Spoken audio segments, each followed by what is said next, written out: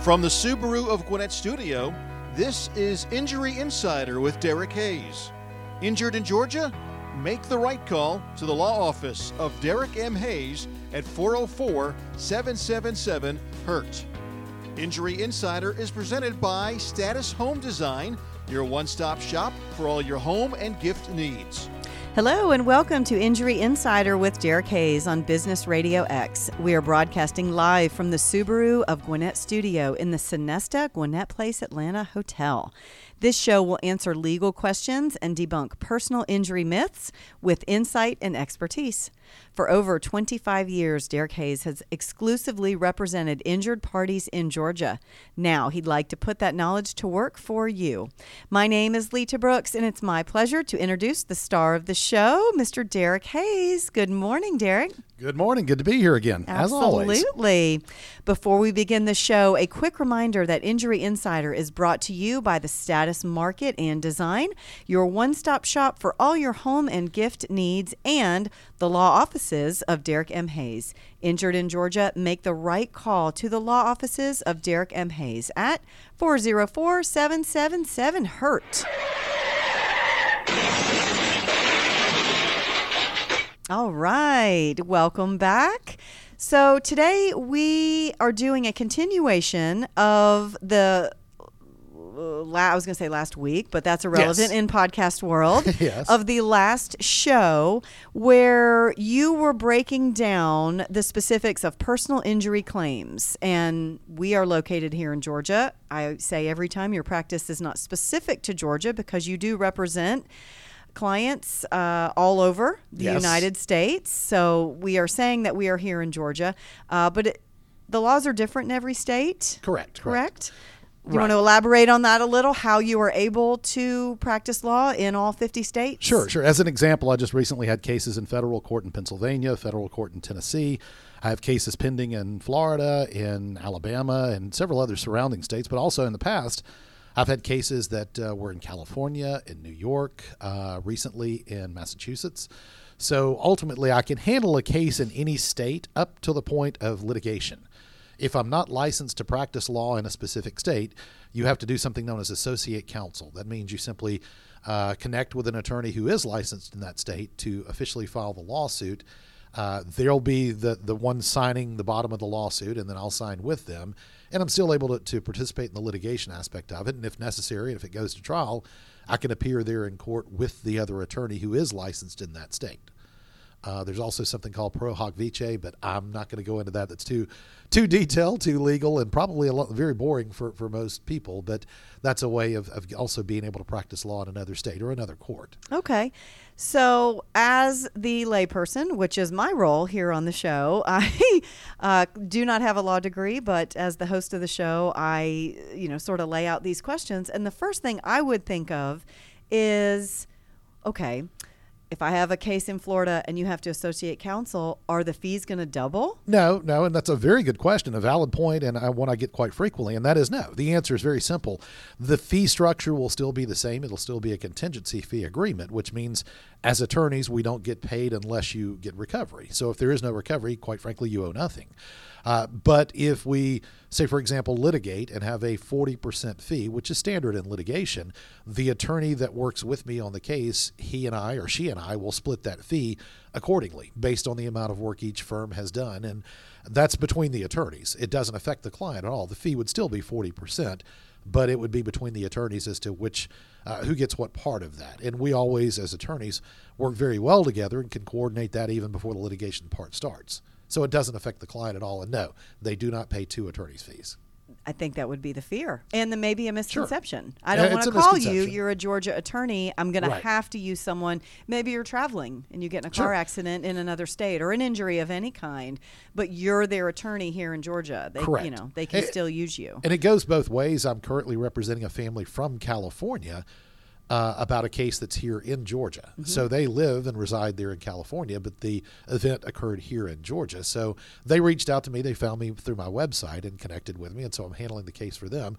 But it also goes the other way. I represent many people who are living here in Georgia, but their car wreck or their incident occurred in Alabama, Tennessee, Florida, wherever it may have been. and I can still handle that case. And as you said, every state's laws are different. Very quickly, just to touch on a point there, here in Georgia, again, it's where we're located. If you're involved in a car wreck, the car wreck claim, that the personal injury claim, is settled against the insurance policy for the at-fault driver. We're what we call an at-fault state, meaning the at-fault person's insurance coverage takes care of the injury claim for the person who they've hurt. Florida, on the other hand, is what we call a no-fault state. And there are a few other no-fault states, but Florida is the closest one. That means that if you're involved in a wreck in Florida, the claim is not settled through the insurance coverage for the at-fault driver. And in most cases, there are exceptions to every rule, but most cases, the case is settled against your own coverage as a no-fault state, meaning it doesn't matter who's at fault. You're still going against your own coverage. So in Florida, you're covering yourself and your family when you purchase insurance there in case you're involved in a wreck and somebody's hit you. In Georgia, the insurance liability coverage you're buying is to cover someone else if you hit and hurt them. Okay. Personal opinion question. Which way do you like it better?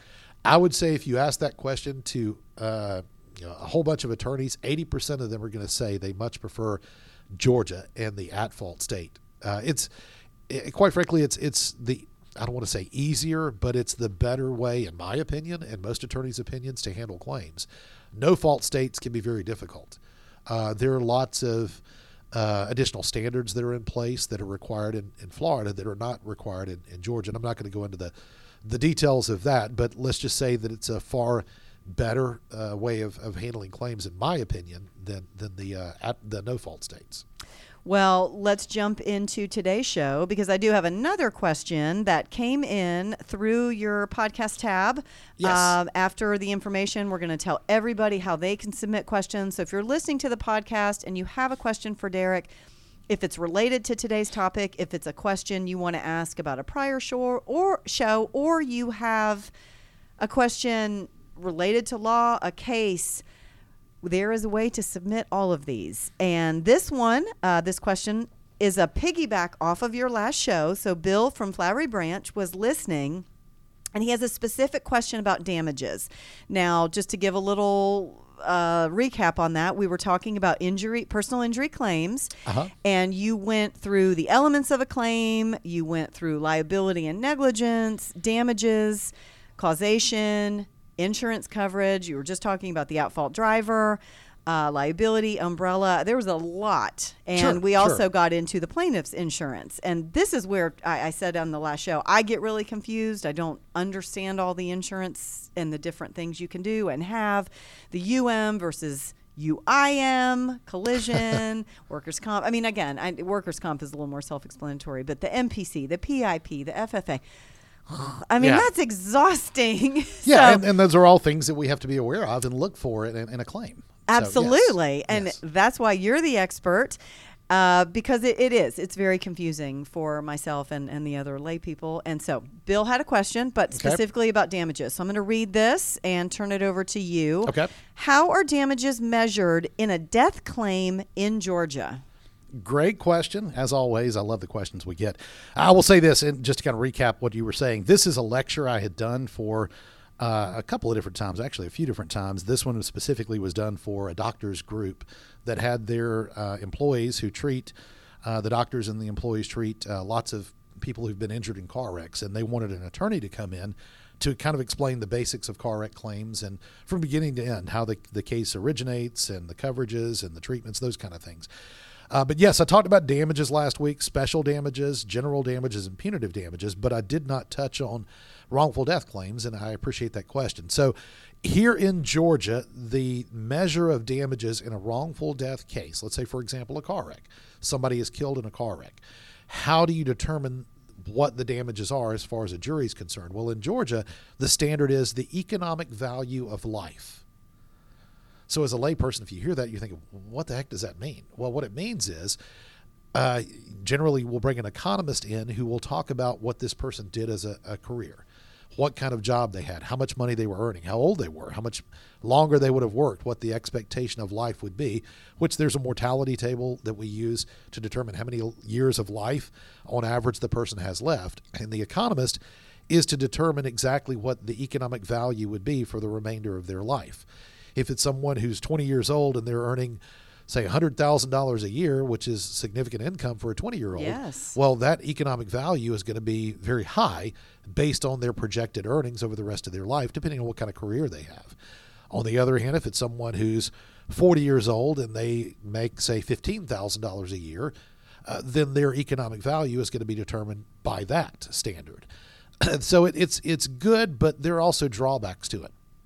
A perfect example of that would be, so what if this is someone who's 80 years old or 90 years old and they're living in a nursing home and they're going to some sort of special event outside the nursing home, and they're in a car wreck and they're unfortunately killed.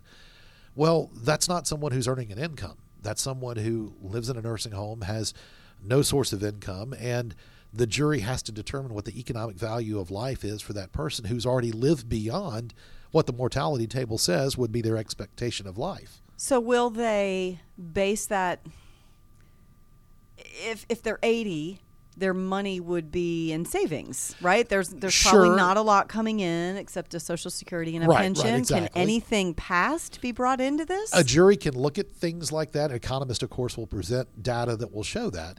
But it becomes a very difficult burden, I guess you could say, as the plaintiff's attorney to present facts and evidence to be able to support a contention of a substantial amount of money to compensate the remaining, estate for the loss of that life. The other way to look at it, too, is think about a 2-year-old or a 3-year-old child, someone who is clearly not working, even a 10-year-old or 12-year-old, whatever it may be, and they're involved in a horrible car wreck and unfortunately are killed. And let's say that their family has nobody that's ever finished high school or nobody who's ever finished college. And the family as a whole typically works, say, minimum wage jobs, hourly rate wage jobs. That doesn't automatically mean that 2 or 3-year-old child would simply maintain that same level of living. That child could very well grow up to be the president or the CEO of a multi-billion-dollar company, and you're having to project on a young child what their expectation would be. People come from all kinds of backgrounds. There's no way to guarantee, the negative or the positive of what that life would have in front of it. On the other hand, if it's a child who's 2 or 3 years old and it's a family full of graduates of college and postgraduate degrees and professionals who've done a lot of good things and earned a lot of money over the course of their life, doesn't automatically mean that 2 or 3-year-old child can or will follow that same path. There's no guarantee that they'll stay on the right path and potentially do the things they need to do to follow mom or dad or aunt or uncle or brother or sister. They may unfortunately make some bad decisions or get in trouble and not be able to. We don't have that crystal ball. It's very interesting. I had no idea. I don't know. That's fascinating to me. Can we bring in an economist? Can we talk to them? Yes. I mean, it's just to me, it's very fascinating. I've never heard that there is a value on your life, and if you pass away, that value will have an actual number to it. And let me throw one other fact in there too. This is something too that's interesting here in Georgia. So if somebody's unfortunately killed in a car wreck, we'll use that example, and they survive for whether it's 3 minutes or 30 days or 3 years, and they eventually pass away from the injury sustained in that car wreck. If there is any survival after the impact, it's not an immediate death at the point of impact, they're entitled to receive pain and suffering damages. So if the person survives for 3 minutes and they pass away and someone quickly responds to the car and they see the person moaning and groaning, and let's say unfortunately the car explodes or catches fire and they die in the fire or an explosion. Well, because of the fact they survived the initial impact, there is pain and suffering a jury can award as well. And you can imagine how significant the value of that pain and suffering would be for someone who's simply trapped. They're injured, but they're trapped. And because they're trapped, they're burned to death in a car wreck. But if there is no survival, if they die at the point of impact and there is no time period where someone sees them alive or that they survive again the impact, there is no pain and suffering that a jury can award, period. So there's a very important standard that as an attorney you want to try and be able to prove that there was some level or degree of survival immediately after the wreck. And sometimes you can do it, sometimes you can't. Well, before we jump in You said this was a lecture. I just want to tell everyone you're not going to lecture this to us. No. We are going to talk through this, but I do have an outline here, so we're going to pick back up where we left off on part 1 of this. But I just want to throw in thank you, Bill from Flowery Branch. Anyone that has questions, this is, again, fascinating information that we would never know, right? I'm not an attorney. And Sure. And most people don't think about this. You do not think about these things. Any questions? I'm going to just tease your website here, www.derek, DEREKM, as in Matthew, Hayes, HAYS. There's no E in it, so don't try to find it, okay? .com. So DerekMHayes.com. Go to the podcast tab. There's an area there where you can submit questions. You also have an area on your website where people can submit to you directly if they have a question about a claim or a potential claim. There's been an accident, nursing home neglect, all the different areas of personal injury law that you cover and can represent. Correct. I get intakes all over the place from the website itself, from friends, from former clients. But yes, on my website, you can submit to me questions about a specific case. Please include your phone number or some way I can contact you, and I will. I'll be the one to call you. I'll be the one to discuss the facts with you. And if I can help you, then of course we'll discuss that aspect of it, and I'll be happy to help. All right, we're moving into treatment. So we left off talking about all the different insurance. We're not going to go back through that. They have to go back and listen to the last show. But now we want to talk about treatment and how the treatment relates to a personal injury claim. Sure. And I get this question every single time someone calls me after a car wreck. What do I do about treatment? And there are options out there. And this is the part that, again, it's done as a lecture, and I don't want it to sound like a lecture, but I do want to touch on the specific points regarding treatment that usually I'll share with a client.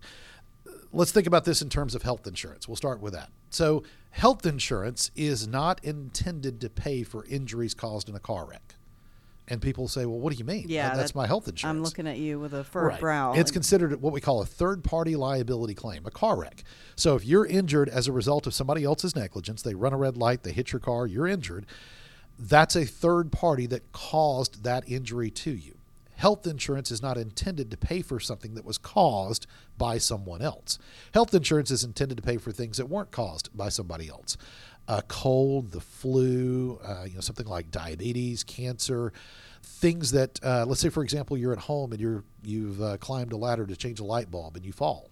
Or you fall down the stairs at home and you wind up going to a hospital. It's not caused by somebody else. Quite frankly, it was your own negligence where you fell down the stairs or fell off of a ladder. So your health insurance will pay for those bills. But if you're involved in a car wreck, the person who caused the car wreck, their car insurance is considered to be primary coverage for your expenses. The health insurance is secondary. Now, there are exceptions to every rule. I say this all the time. And when your bills are submitted to your health insurance plan, say, for example, from the hospital or the ambulance or your primary care physician, if you've gone to see him or her, well, if the health insurance company does not look at the records or the coding to show that it was a car wreck related injury, sure, they may step in and pay it, and they will, and that's a good thing. You're still going to be responsible for your copay, whatever that may be, and your health insurance may be entitled to get reimbursement known as subrogation for what they've paid from the recovery you get from the other party. So later on, you settle a case with their insurance company, let's say, for example, Allstate, and your health insurance, as an example, is Blue Cross Blue Shield. They may be entitled, depending on your contract language, to be reimbursed or subrogated for any amount of money they paid towards your medical expense from the recovery you get from Allstate. So health insurance, again, is generally not the way to go because it does not cover third-party liability claims. Next, I think that's a huge point because most people don't know that. We would not know that. Sure, and people tell me all the time, oh, well, I have health insurance. I understand you do, but let me explain why that may or may not be beneficial to you. Okay. Primary care physician. Many people do have a good rapport with their family doctor, and that's great. Sure. But primary care physicians are generally, and I'm talking in general terms, not suited to treat injuries caused in a car wreck. They don't have physical therapy facilities. They don't have chiropractic facilities associated with them for all the modalities that are done. They will treat you for a cold or the Sickness, flu or right. blood pressure meds or diabetes meds, whatever it may be, but they're not generally suited to treat car wreck injuries. Now, the good about a primary care physician is it's somebody you've had a rapport with, you've treated with for a period of time.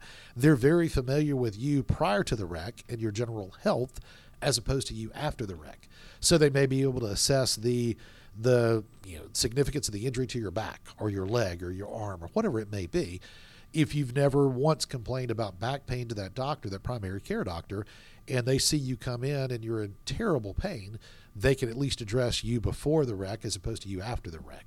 So there is a benefit there, but generally for long-term care for car wreck injuries, they'll give you anti-inflammatories, pain meds, muscle relaxers, those kind of things, but there's generally not therapy associated with that. So that leads to the next thing, physical therapy. Physical therapy, and I'll group into that chiropractic treatment, tends to be the most hands-on treatment where they're addressing the source of the pain and the cause of the pain and trying to, through therapy and modalities, to assess that, address that, and hopefully alleviate that.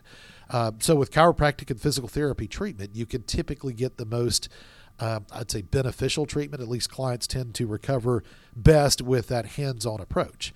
Of course, an ambulance, I kind of skipped over that. An ambulance responding to the scene, they're there to assess the immediate severity of your injuries, anything from a head wound to... Right, and sometimes you don't have a choice in that. Sure, absolutely. Right? And a police officer at a scene of a wreck will always ask, or at least they should, always ask, do I need to call an ambulance? And my advice to anyone is if you feel like you're rattled or short of breath or confused or dazed or any severity of pain, absolutely utilize that source to get an ambulance there, because you sometimes don't understand the severity of what's just happened, and you may not want to because, oh, wait, I don't need an ambulance, I'm fine. But the last thing you need to do is drive away if your car is drivable after you've been involved in a wreck and potentially had a head injury, a concussion or something along those lines. This may or may not be related, but I feel like 99% of the time when people shoo an ambulance away, it's because they have a bad rap for being extremely expensive. Correct. But in this case, if someone else causes the wreck, their insurance company is going to pay for that ambulance. Right. There's no reason to shoo it away. It's not, you're not going to be strapped with that bill. And I think I think it's a huge misconception. Yeah, and that's my job or the attorney's job to go and get compensation for that ambulance bill. Right. I've had car wrecks before where a family of 4 was involved in the wreck, and there's mom and dad and 2 young kids, for example. Well, the kids aren't going to be able to be left on the side of the road, and let's say mom has to be transported by ambulance and dad does as well, and the kids will hop in the ambulance to go to the hospital with mom and dad. And it's interesting because you'll get a bill for mom, you'll get a bill for dad, and there are times where the kids, they may have checked their vital signs, but they did nothing for them other than, check their blood pressure, heart rate, that kind of thing. And I wind up getting a bill for the kids for that ambulance ride. And again, that's part of having an attorney is to not only address that, but get compensation for that. An insurance company will argue, no, we're not paying that bill. They didn't do anything for little Susie or little Bobby, or, they just rode and that was it. Absolutely, they've got to pay for it. And they'll tell you they're not going to, but that's, again, the job of the attorney to be aware of those kinds of bills and those situations and make sure that there is compensation even for the kids. And I know as we advocate, that's what this show is all about, why you need an attorney. I wouldn't know if they came back at me and said denied, what am I going to do? What am I going to do? I'm going to have to call an attorney and help me navigate through all this. So exactly. I know that is a huge portion of it. All right, what's our next? So there are different ways people can here. treat after a car wreck. As far as payment is concerned, you brought up payment. The first option, self-pay, where every time you go to the doctor, you pay it out of pocket. And I tell clients all the time that's foolish. There's absolutely no reason to write a check for a doctor's appointment every single time you go, $150, $250, $500, whatever it may be. But you can do it if you choose to. I would never advise it. Secondly would be health insurance. We've already talked about that. Third is MedPay through your own car insurance, which we addressed that last podcast, where MedPay will step in and pay your medical expenses up to your MedPay limits. And the next one would be a lien. Now, a lien is probably the most common way to treat injuries, whether it's Georgia or really any other state, where a facility will agree to treat you, your client, whether it be physical therapy, chiropractic treatment, or any other orthopedic care, whatever it may be, but they'll postpone their payment by way of a lien until your case is resolved. And as an attorney, we'll address the lien, we'll sign the lien, and work directly with the doctor's office so that during the course of your care, which may be 2 months, maybe 3 months, maybe 6 months, all those bills, all those treatments, the payment will be postponed with the facility until that claim is resolved. And that way, the doctor understands that, their ability to treat and take care of your injuries is not limited to whether or not the person can pay, whether or not health insurance will pay, or whether or not they have med pay. Knowing an attorney's involved, I don't want to say guaranteed, but there's a much greater guarantee of payment once the case is resolved, and they're more willing to go ahead and do what needs to be done to treat the patient completely and thoroughly. Okay. Lost wages? So let's talk about. That's got to be huge, right? If you're injured and you can't work. Right. Lost wages. And we kind of touched on this a little bit last week. So to be able to substantiate a claim for lost wages, there's several things you have to do. You have to have, first and foremost, a doctor's excuse taking you out of work. So if you miss 6 weeks, but the doctor only took you out for 2 days, well, you got a problem because the doctor felt as though you only needed to be out of work for 2 days to recover from your injuries. And if you sat out for 6 weeks, an insurance company is going to look at that and say, no. 2 days. That was it. That was the limited period of time the doctor felt as though you did not need to return to work. Let me ask on this. Okay, so you go to the doctor, you get a letter. Are you submitting that letter to the insurance company? Right. As the attorney, I will be able to use that doctor's excuse saying, let's say, for example, you're a roofer and you climb a roof every day to replace shingles. And you break, it's physical. Say you break a leg in a car wreck. Or break both legs, whatever it may be. You're not going to be climbing a roof, period. So clearly, it's an obvious thing. You're going to be out of work. So the doctor will determine when you're physically able to return to that kind of work. And they will give you a return to work date. And if, say, that date comes and it goes and you're not still physically ready to go back, the doctor can extend that. Or if before that date comes, the doctor feels as though you've recovered enough to go back, they'll give you a new return to work date. So let's say it's a month. You're out of work for a month, and the doctor says you're not to return to work for 1 full month. Well, that's the first step. The second step is you've got to be able to provide an accounting of what your hourly rate may be or your salary may be. And that's done by your human resources person or your employer, whoever writes the checks and signs the checks. There's a form we'll have them fill out that'll specifically state the dates and the times you missed, what your average rate of pay was, and then mathematically we can calculate exactly what that lost wage amount may be. But again, if you're only out for 2 days and you miss 6 weeks, we're going to have a problem because the doctor's only accounted for those 2 days. But if there's a true need for the full 6 weeks, we can also, too, go back to the doctor to correct that 2-day window and obviously show it should have been 6 weeks. Right. That part I understand. What I'm saying is, so I have a note. Okay. I feel like I'm a kid in school. So I have an excuse. Who am I giving that to? You as my Me, attorney? as the attorney, correct. Correct. Okay. So when we're submitting a demand letter to an insurance company to address your damages, I will include your lost wage claim along with the medical expenses, the diagnosed injuries, to account for, again, a special damage, a dollar amount that's set in stone, a dollar amount that can be mathematically determined. Kind of like a hospital bill. That is a special damage. Okay. The next section, I feel like you would probably say this is one of the top questions that you get, and that would be, how much is my claim worth? How much is my accident worth, right? I've heard you say this on plenty of podcasts. So right now we're going to go into how that is determined, correct? Okay. Yes. So with that being said, there are generally 3 main facts that juries really, really care about. In every case I've ever tried, there's so many other things we discuss outside of these 3 facts. But if you ask a jury, if you poll a jury, or you do some sort of jury survey, you'll find that typically 3 elements really matter the most. Number 1, and believe it or not, this is really number 1 in almost every situation, it's property damage. That means the damage done to the car. And people think, well, wait a minute, why is that more important than my injury? Well, the simple answer is, if you have a car that rolls 4 or 5 times and goes up in flames, there's not a jury out there that's going to believe you could not have been hurt. Right. That's a significant impact. On the other hand, if there's simply a scratch of paint or what we call a bumper scuff, a jury's going to have a very difficult time believing that somebody could have been or should have been injured. So it almost gives it a little more concrete measure of if you come in and say you were this injured, that it's almost the proof. Right. It backs it It's up. the Sure. It's concrete easier proof. for a jury to understand and accept that. Right. I will say this, though. I have a $1.5 million outcome on a car wreck with $783 in property damage.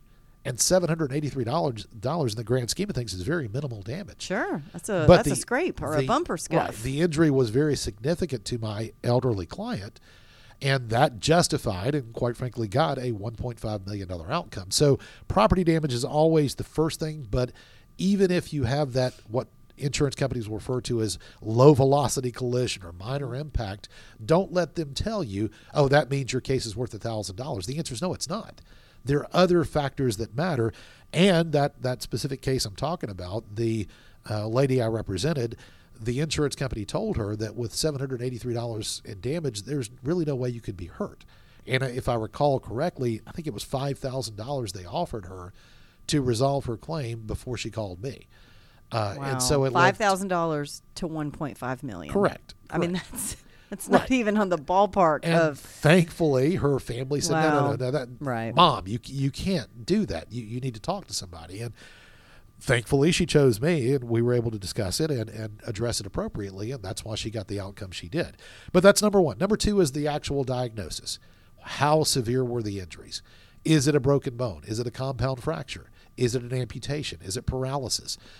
Did they pass away? Did they survive and have those pain and suffering damages before they passed away? Or is it simply what we refer to as a minor injury or a soft tissue injury, a sprain, a strain, a contusion, abrasion, subluxation? There are all kinds of muscle and tissue injuries that you can sustain in a car wreck, and pain is relative to the person. What somebody considers to be significant pain to one person may not be to another. So with that being said, it's my job as the attorney to address the severity of pain relative to that person. So when an insurance company says, oh, it's nothing more than a sprain or a strain injury, well, that may be minor to them, but it's not to my client. The easiest pain to bear is somebody else's. It's easy to hear about what happened to someone, and oh, that can't be that bad. But until you actually are in their shoes, you have no idea how bad that soft tissue injury can affect their life. Sure. And will affect their life. Absolutely. So you got one more point on this? Yeah, one more, and we'll wrap this up after this. So as I said, there are really three main things. Number one, property damage. Number two, the severity of the injury. Number three is the amount of the damages, the medical expenses, and the lost wages.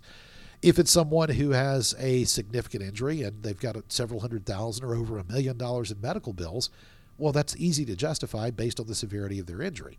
On the other hand, if it's someone with simply a sprain, strain, back injury that's not significant in the grand scheme of things, and they've got $1 million in medical bills, well, there's a problem. So the special damages we've talked about are also, too, relative to the severity of the injury. And a jury wants to know, how much do you owe in medical expense? Those three factors are really the main points that juries care about in determining what kind of verdict to give someone in a car wreck claim. And again, that applies to dog bites, to slip and falls, everything. All right. I feel like the next section is extremely important, but I want you to read through it as the bullet points. We do not have time.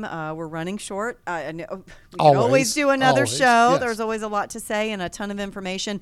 So it's the insurance company traps. And I think that's the biggest point for me, especially in getting people to understand this is why you need an attorney, because there are insurance company traps. Oh, absolutely. So read through that list as a bullet point. And then we're going to wrap up. You take it and tell everybody how to find you, how to reach you. Sure. So it's kind of the tease to the next show, right? Yeah. So we've talked about all the things we've discussed so far in the last week's podcast and this one.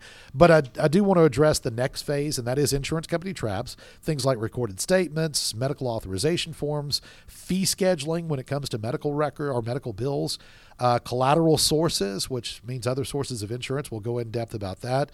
Full releases as opposed to limited releases, hiding punitive damages, things that open the door to those punitives we've discussed before, where an insurance company will not tell you about it because they don't have to. Also, too, diminution in value when it comes to the property damage claim, the diminished value of your vehicle because of the fact it's been wrecked. And then we'll wrap it up with why you need an attorney. Well, I know I say that every time. This is why you need.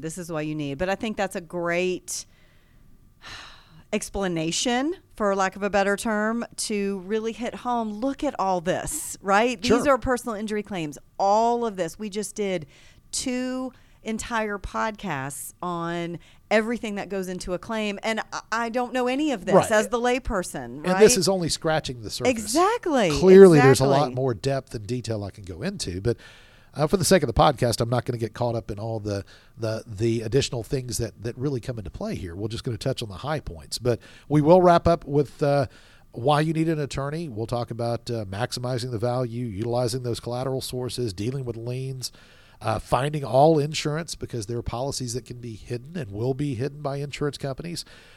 Finding all the at-fault vehicles or the drivers. If it's a multi-car wreck, there may be more than one at-fault claim that you can pursue. Big truck claims, the difference between a car wreck and a tractor-trailer wreck and what needs to be done there. Anti-litem notices where it comes to governmental entities. People don't know about that. If No, you're don't pursuing know a claim anything against about a city, a county, or municipality or state, there are standards you have to meet and deadlines you have to meet with that. How to prepare for trial. Why with an attorney there's a greater recovery in every single claim. Statistically, it's over 40% more money in pocket, not just money recovered, but money in pocket, 40% more when an attorney's involved. And also probate court that's required for minor children if the settlement exceeds a certain dollar amount. We'll talk about that. And really one of the biggest things is statute of limitations. I get calls. In fact, I had one that I'm dealing with right now where the statute's about to expire. It's a very significant claim, but I don't know if we'll be able to get things done in time. Just based on the amount of time to pursue it. Oh, Correct. Gosh. All right. Tons more information to unpack. Derek, finish up. Tell everybody how to find you, how to reach you. Yes. As you said earlier, my website is Derek, DEREK, the letter M, Hayes, HAYS.com. So DerekMHayes.com. You'll find the podcast tab. The way to directly email me, you'll find out a little chat box that'll appear. You can chat directly with the office. Also call. My phone number is 404-777-HURT or 678-225-0970. Also my social media, there's Law Offices of Derek M. Hayes on Instagram, on Facebook, and Twitter. Every social media. And the out there. podcast. That's right. We're 30-something episodes into it with well over 10 million downloads. Fantastic shows. Every podcast has just more and more information. And I thank you for your time each week that you donate to do this, to educate all of us. We just absolutely appreciate it. Thank you. All right. Thank you so much for joining us on Injury Insider with Derek Hayes, presented by the Status Market and Design and the law offices of Derek M. Hayes. Don't forget that you can enjoy any of these episodes anytime by visiting businessradiox.com, selecting the Gwinnett Studio, and then clicking on Injury Insider with Derek Hayes. This program is also available on Apple iTunes, iHeartRadio, Spotify, or wherever you listen to your favorite podcasts. Until next time, for Derek Hayes, I'm Lita Brooks, and you've been listening to Injury Insider on Business Radio X.